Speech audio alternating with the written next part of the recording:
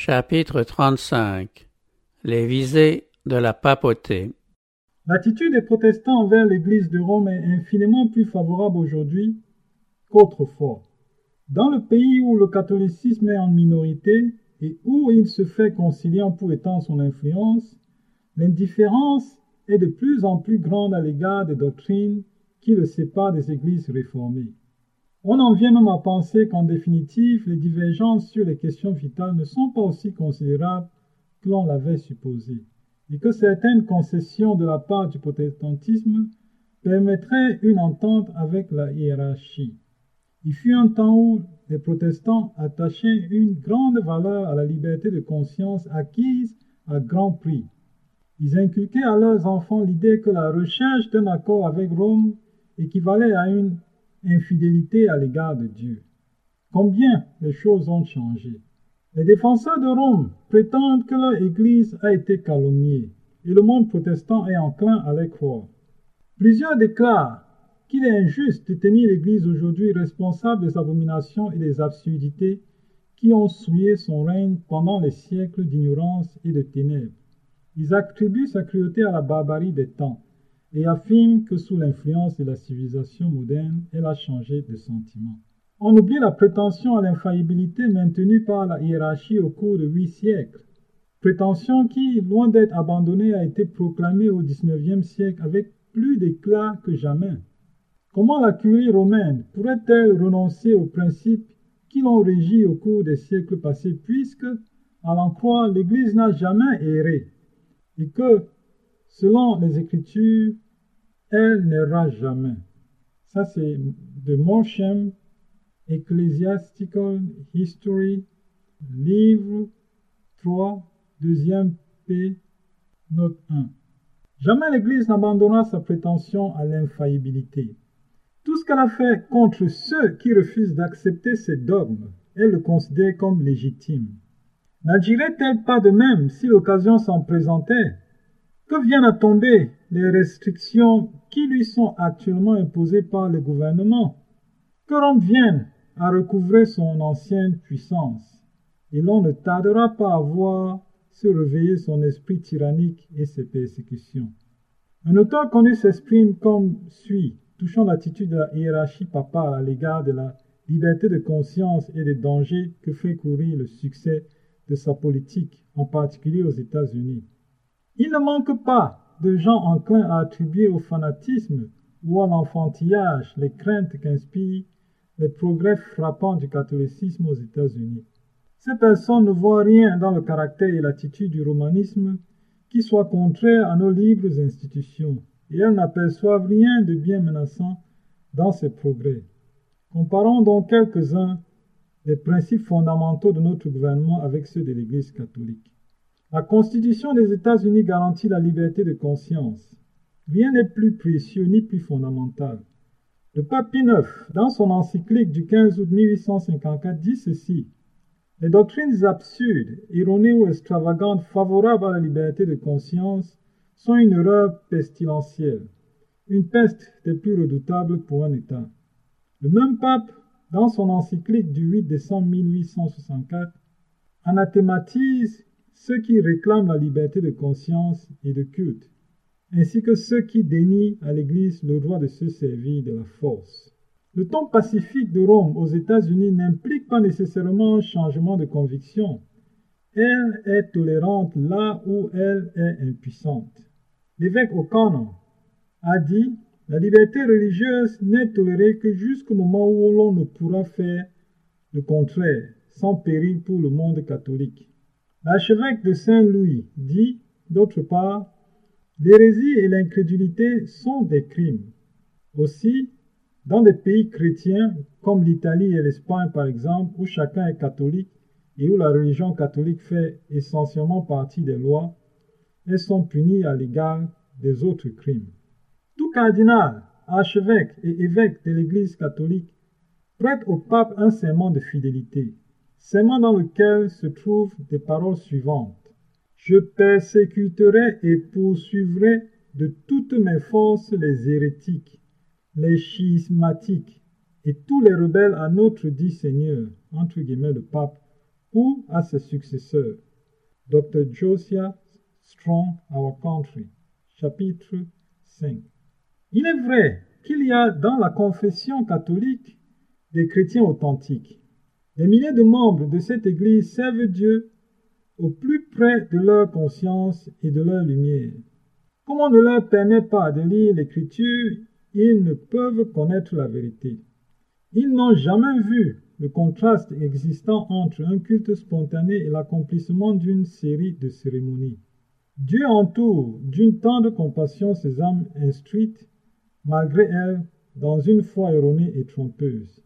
Il veillera à ce que les rayons de lumière dissipent les ténèbres qui les enveloppent.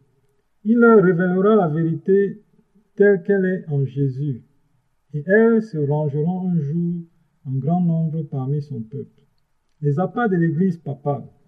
Mais le catholicisme, en tant que système, n'est pas plus près de l'Évangile maintenant qu'à aucune autre période de son histoire. Si les églises protestantes n'étaient pas plongées dans de profondes ténèbres, elles discerneraient les signes des temps. L'Église romaine poursuit de vastes projets.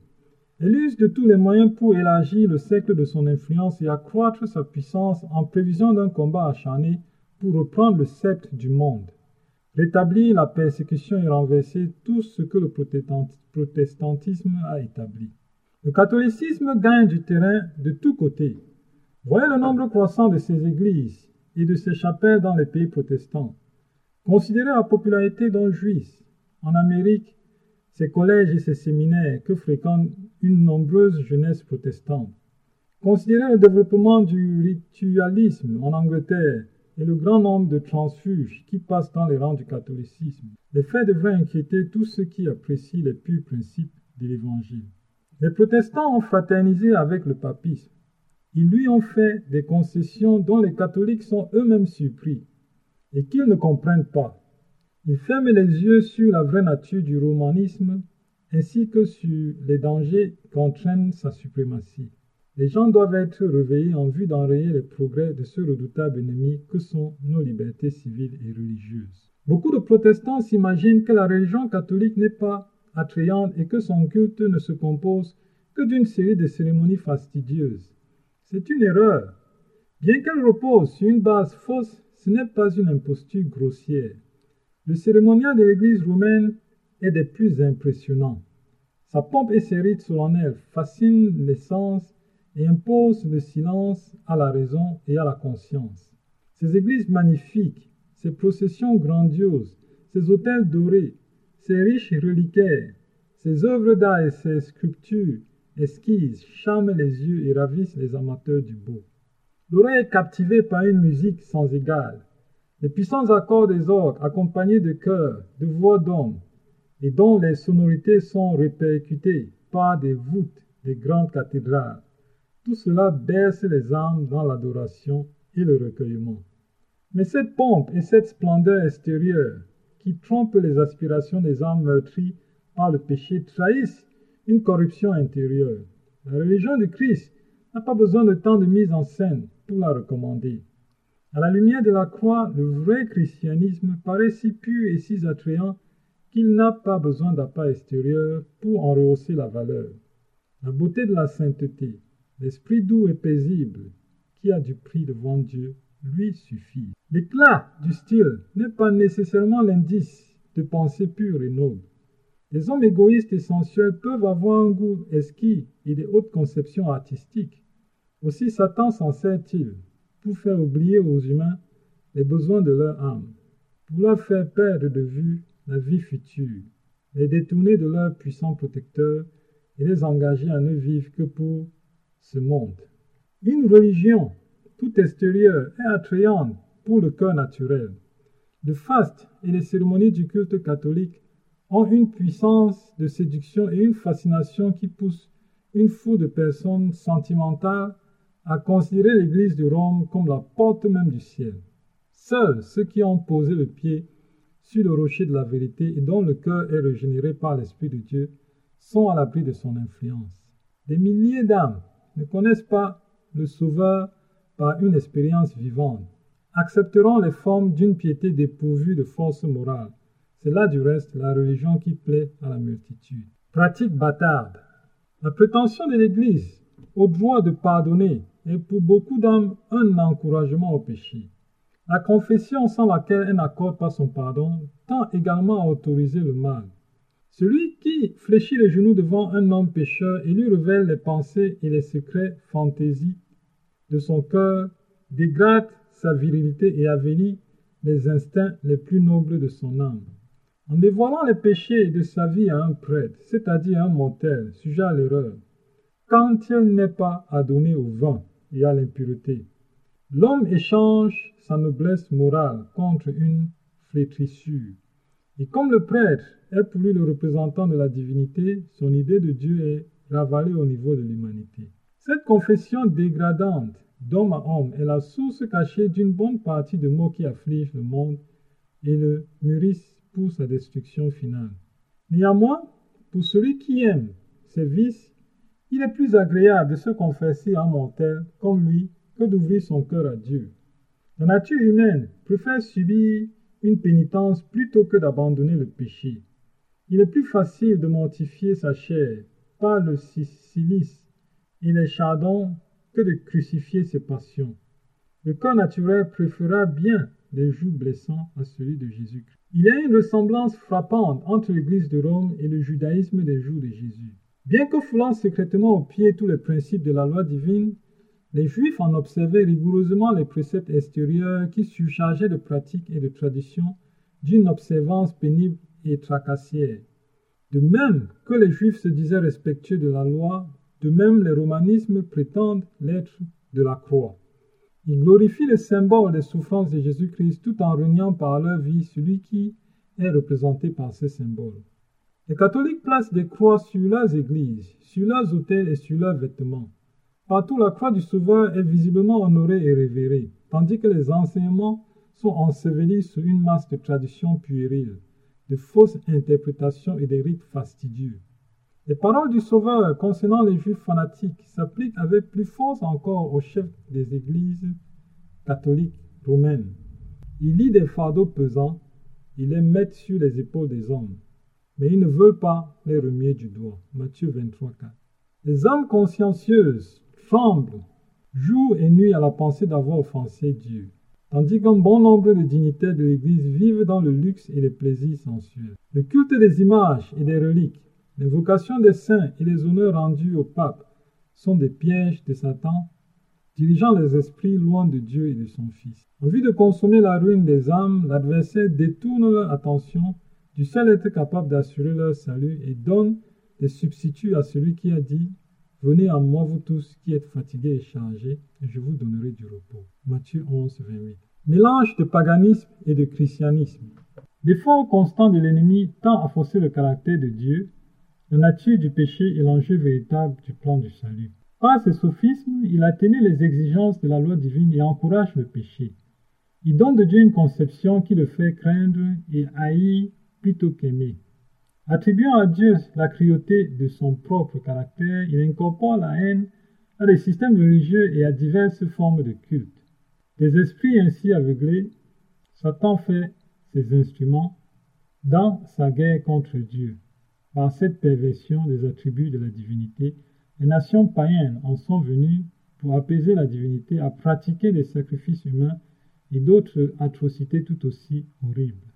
L'Église romaine, qui a réuni les cérémonies du paganisme à celles du christianisme et qui, comme le paganisme a dénaturé le caractère de Dieu, a eu recours à des pratiques non moins cruelles et révoltantes. Au temps de sa suprématie, Rome recourait à la torture pour contraindre les gens à souscrire à ses doctrines. Aux réfractaires, elle réservait le bûcher. Elle organisa des massacres sur une échelle dont l'étendue ne sera connue qu'au jour du jugement. Sous la direction de Satan, le maître, les dignitaires de l'Église étudiaient les moyens de garder leurs victimes en vie aussi longtemps que possible, tout en leur infligeant des souffrances extrêmes.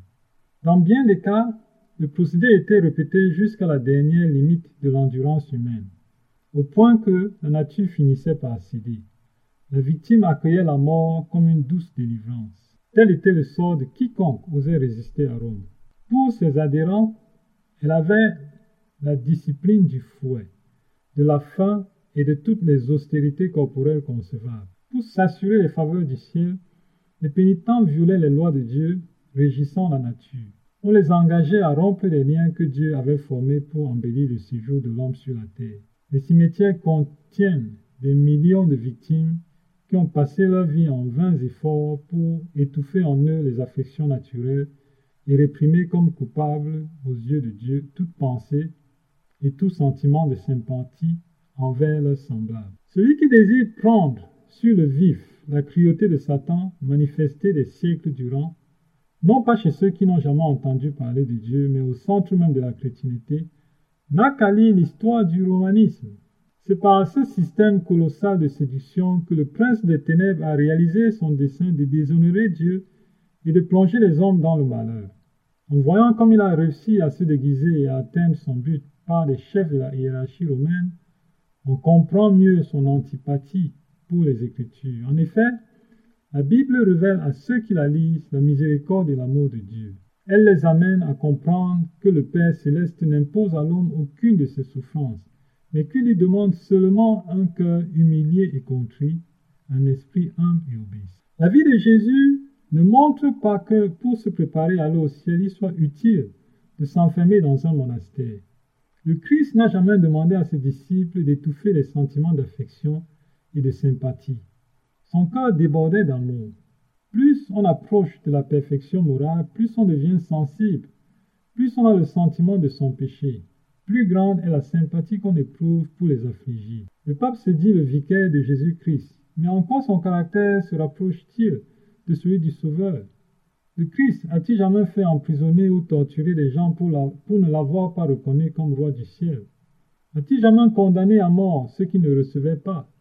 Lorsqu'un jour, un village samaritain refusa l'hospitalité à Jésus, l'apôtre Jean, rempli d'indignation, s'écria « Seigneur, veux-tu que nous commandions que le feu descende du ciel et les consume ?» Jésus, jetant sur son disciple égaré un regard de compassion, lui répondit « Le Fils de l'homme est venu, non pour perdre les âmes des hommes, mais pour les sauver. » Luc 9, 54. Combien différents sont les sentiments de son soi-disant vicaire. L'Église romaine se présente aujourd'hui devant le monde sous un air de candide innocence et couvre d'apologie le récit de ses cruautés. Mais sous sa livrée chrétienne, elle est inchangée. Tous les principes professés autrefois par la papauté sont encore les siens. Elle conserve des doctrines inventées dans les siècles les plus ténébreux. Que personne ne s'y trompe. La papauté à laquelle le monde protestant est aujourd'hui si enclin à rendre hommage est encore celle qui dominait sur le monde au jour de la Réformation, alors que des hommes de Dieu dénonçaient ces iniquités au péril de leur vie. Elle maintient toujours des prétentions orgueilleuses qui la poussèrent à s'élever au-dessus des rois et des princes, comme à se réclamer les prérogatives de la divinité. Elle n'est ni moins cruelle, ni moins despotique qu'au jour où elle supprimait la liberté humaine et livrait à mort les saints du Très-Haut. Un système apostat. La papauté est exactement ce que la prophétie a dit d'elle. L'apostasie des derniers jours. 2 Thessaloniciens 2, 3, 4. Sa tactique consiste à se présenter sous le déguisement qui convient le mieux à ses desseins. Mais sous les dehors variés du caméléon, elle conserve toujours le venin du serpent. On n'est pas tenu de garder sa foi jurée à des hérétiques ou à des suspects d'hérésie. L'enfant. History of the Council of Constance, Volume 1, page 516, edition 1798. Dit-elle, son histoire millénaire est écrite avec le sang des saints. Comment la reconnaître comme un membre de la famille chrétienne? Ce n'est pas sans raison que l'on a affirmé dans les pays protestants que le catholicisme diffère moins du protestantisme que par le passé. Il y a eu un changement, mais ce n'est pas le fait de la papauté. Le catholicisme ressemble en effet beaucoup au protestantisme actuel, mais c'est parce que celui-ci s'est écarté de ses origines. Dans la mesure où les églises protestantes ont recherché la faveur du monde, elles ont été aveuglées par une fausse charité. Pourquoi disent-elles? Le bien ne sortirait-il pas du mal? Finalement, elles en viennent à attendre du mal de tout ce qui est bien, au lieu de se lever pour la défense de la vérité transmise aux saints une fois pour toutes. Elles s'excusent auprès de Rome de l'opinion défavorable qu'elles ont eue d'elle et lui demandent pardon de leur bigoterie. Beaucoup même, parmi ceux qui n'ont pas de Rome une opinion favorable, redoutent peu sa puissance et son influence. Plusieurs affirment que les ténèbres intellectuelles et morales du Moyen-Âge favorisaient ses dogmes, ses superstitions et son impression, mais que les lumières supérieures des temps modernes, telles la diffusion générale de la connaissance et la largeur de nos vues en matière religieuse, bannissent le danger d'un réveil de l'intolérance et de la tyrannie. On se rit l'idée que le retour d'un tel état de choses soit possible. Il est vrai que notre génération est favorisée de grandes lumières intellectuelles, morales et religieuses. Des pages ouvertes du livre de Dieu, un flot de vérité a jailli sur le monde. Mais il ne faut pas oublier que plus grande est la lumière, plus profondes sont les ténèbres de ceux qui la rejettent ou la pervertissent. Une étude de la parole de Dieu faite avec prière montrerait aux protestants la vraie nature de la papauté et les pousserait à l'éviter avec soin. Mais beaucoup sont tellement sages à leurs propres yeux qu'ils ne voient pas la nécessité de demander humblement à Dieu de les conduire dans la vérité. Bien qu'ils soient fiers de leur lumière, ils ne connaissent ni les Écritures, ni la puissance de Dieu. Désireux de tranquilliser leur conscience de quelque façon, ils cherchent à cet effet les moyens les moins spirituels et les moins humiliants. Ils désirent trouver une méthode leur donnant la possibilité d'oublier Dieu tout en paraissant l'honorer. Le catholicisme répond exactement à leurs besoins. Il est, en effet, conforme aux aspirations de deux classes de gens entre lesquelles se répartit à peu près toute l'humanité. Ceux qui veulent se sauver par leur mérite, ceux qui veulent se sauver dans leur péché. C'est là le secret de sa puissance. L'histoire prouve qu'un temps d'ignorance et de ténèbres a été favorable à la papauté. L'avenir montrera qu'un siècle de grande lumière intellectuelle lui est également propice. Dans les siècles passés, alors que le monde n'avait pas accès à la parole de Dieu, des milliers tombaient dans les pièges de Rome, faute de voir les filets tendus sous leurs pas. De nos jours, beaucoup de gens éblouis par ces théories d'une fausse science ne discernent pas le piège et y tombent aussi aisément que s'ils étaient aveugles. Dieu veut que nous considérions nos facultés intellectuelles comme un don de notre Créateur et que nous les mettions au service de la vérité et de la justice. Mais lorsqu'on se livre à l'orgueil et à l'ambition et que l'on met ces théories au-dessus de la parole de Dieu, l'intelligence peut faire plus de mal encore que l'ignorance. Aussi, la fausse science de nos jours, qui sape la foi aux Écritures, contribuera tout autant à préparer le chemin au succès futur de la papauté avec ses cérémonies pompeuses que les ténèbres du Moyen-Âge. Dans le mouvement qui se dessine aux États-Unis pour assurer l'appui de l'État aux institutions et aux usages de l'Église, les protestants emboîtent le pas derrière les romanistes. Il y a plus, ils ouvrent à la papauté la porte qui lui permettra de retrouver en Amérique la suprématie qu'elle a perdue en Europe. Et ce qui rend ce mouvement plus significatif, c'est le fait que son but principal consiste à imposer l'observation du dimanche, institution qui émane de Rome et qu'elle considère comme le signe de son autorité. Le désir de se conformer aux coutumes du monde et de vénérer les traditions humaines au lieu des commandements de Dieu pénètre dans les églises protestantes et les pousse à faire en faveur du dimanche ce que la papauté a fait avant elle. Ce désir correspond à l'esprit de Rome. Le changement du jour de repos. Si le lecteur veut se rendre compte des moyens qui seront mis en œuvre dans le conflit qui se prépare, il n'a qu'à lire l'histoire des mesures employées par Rome à cet effet au cours des siècles passés.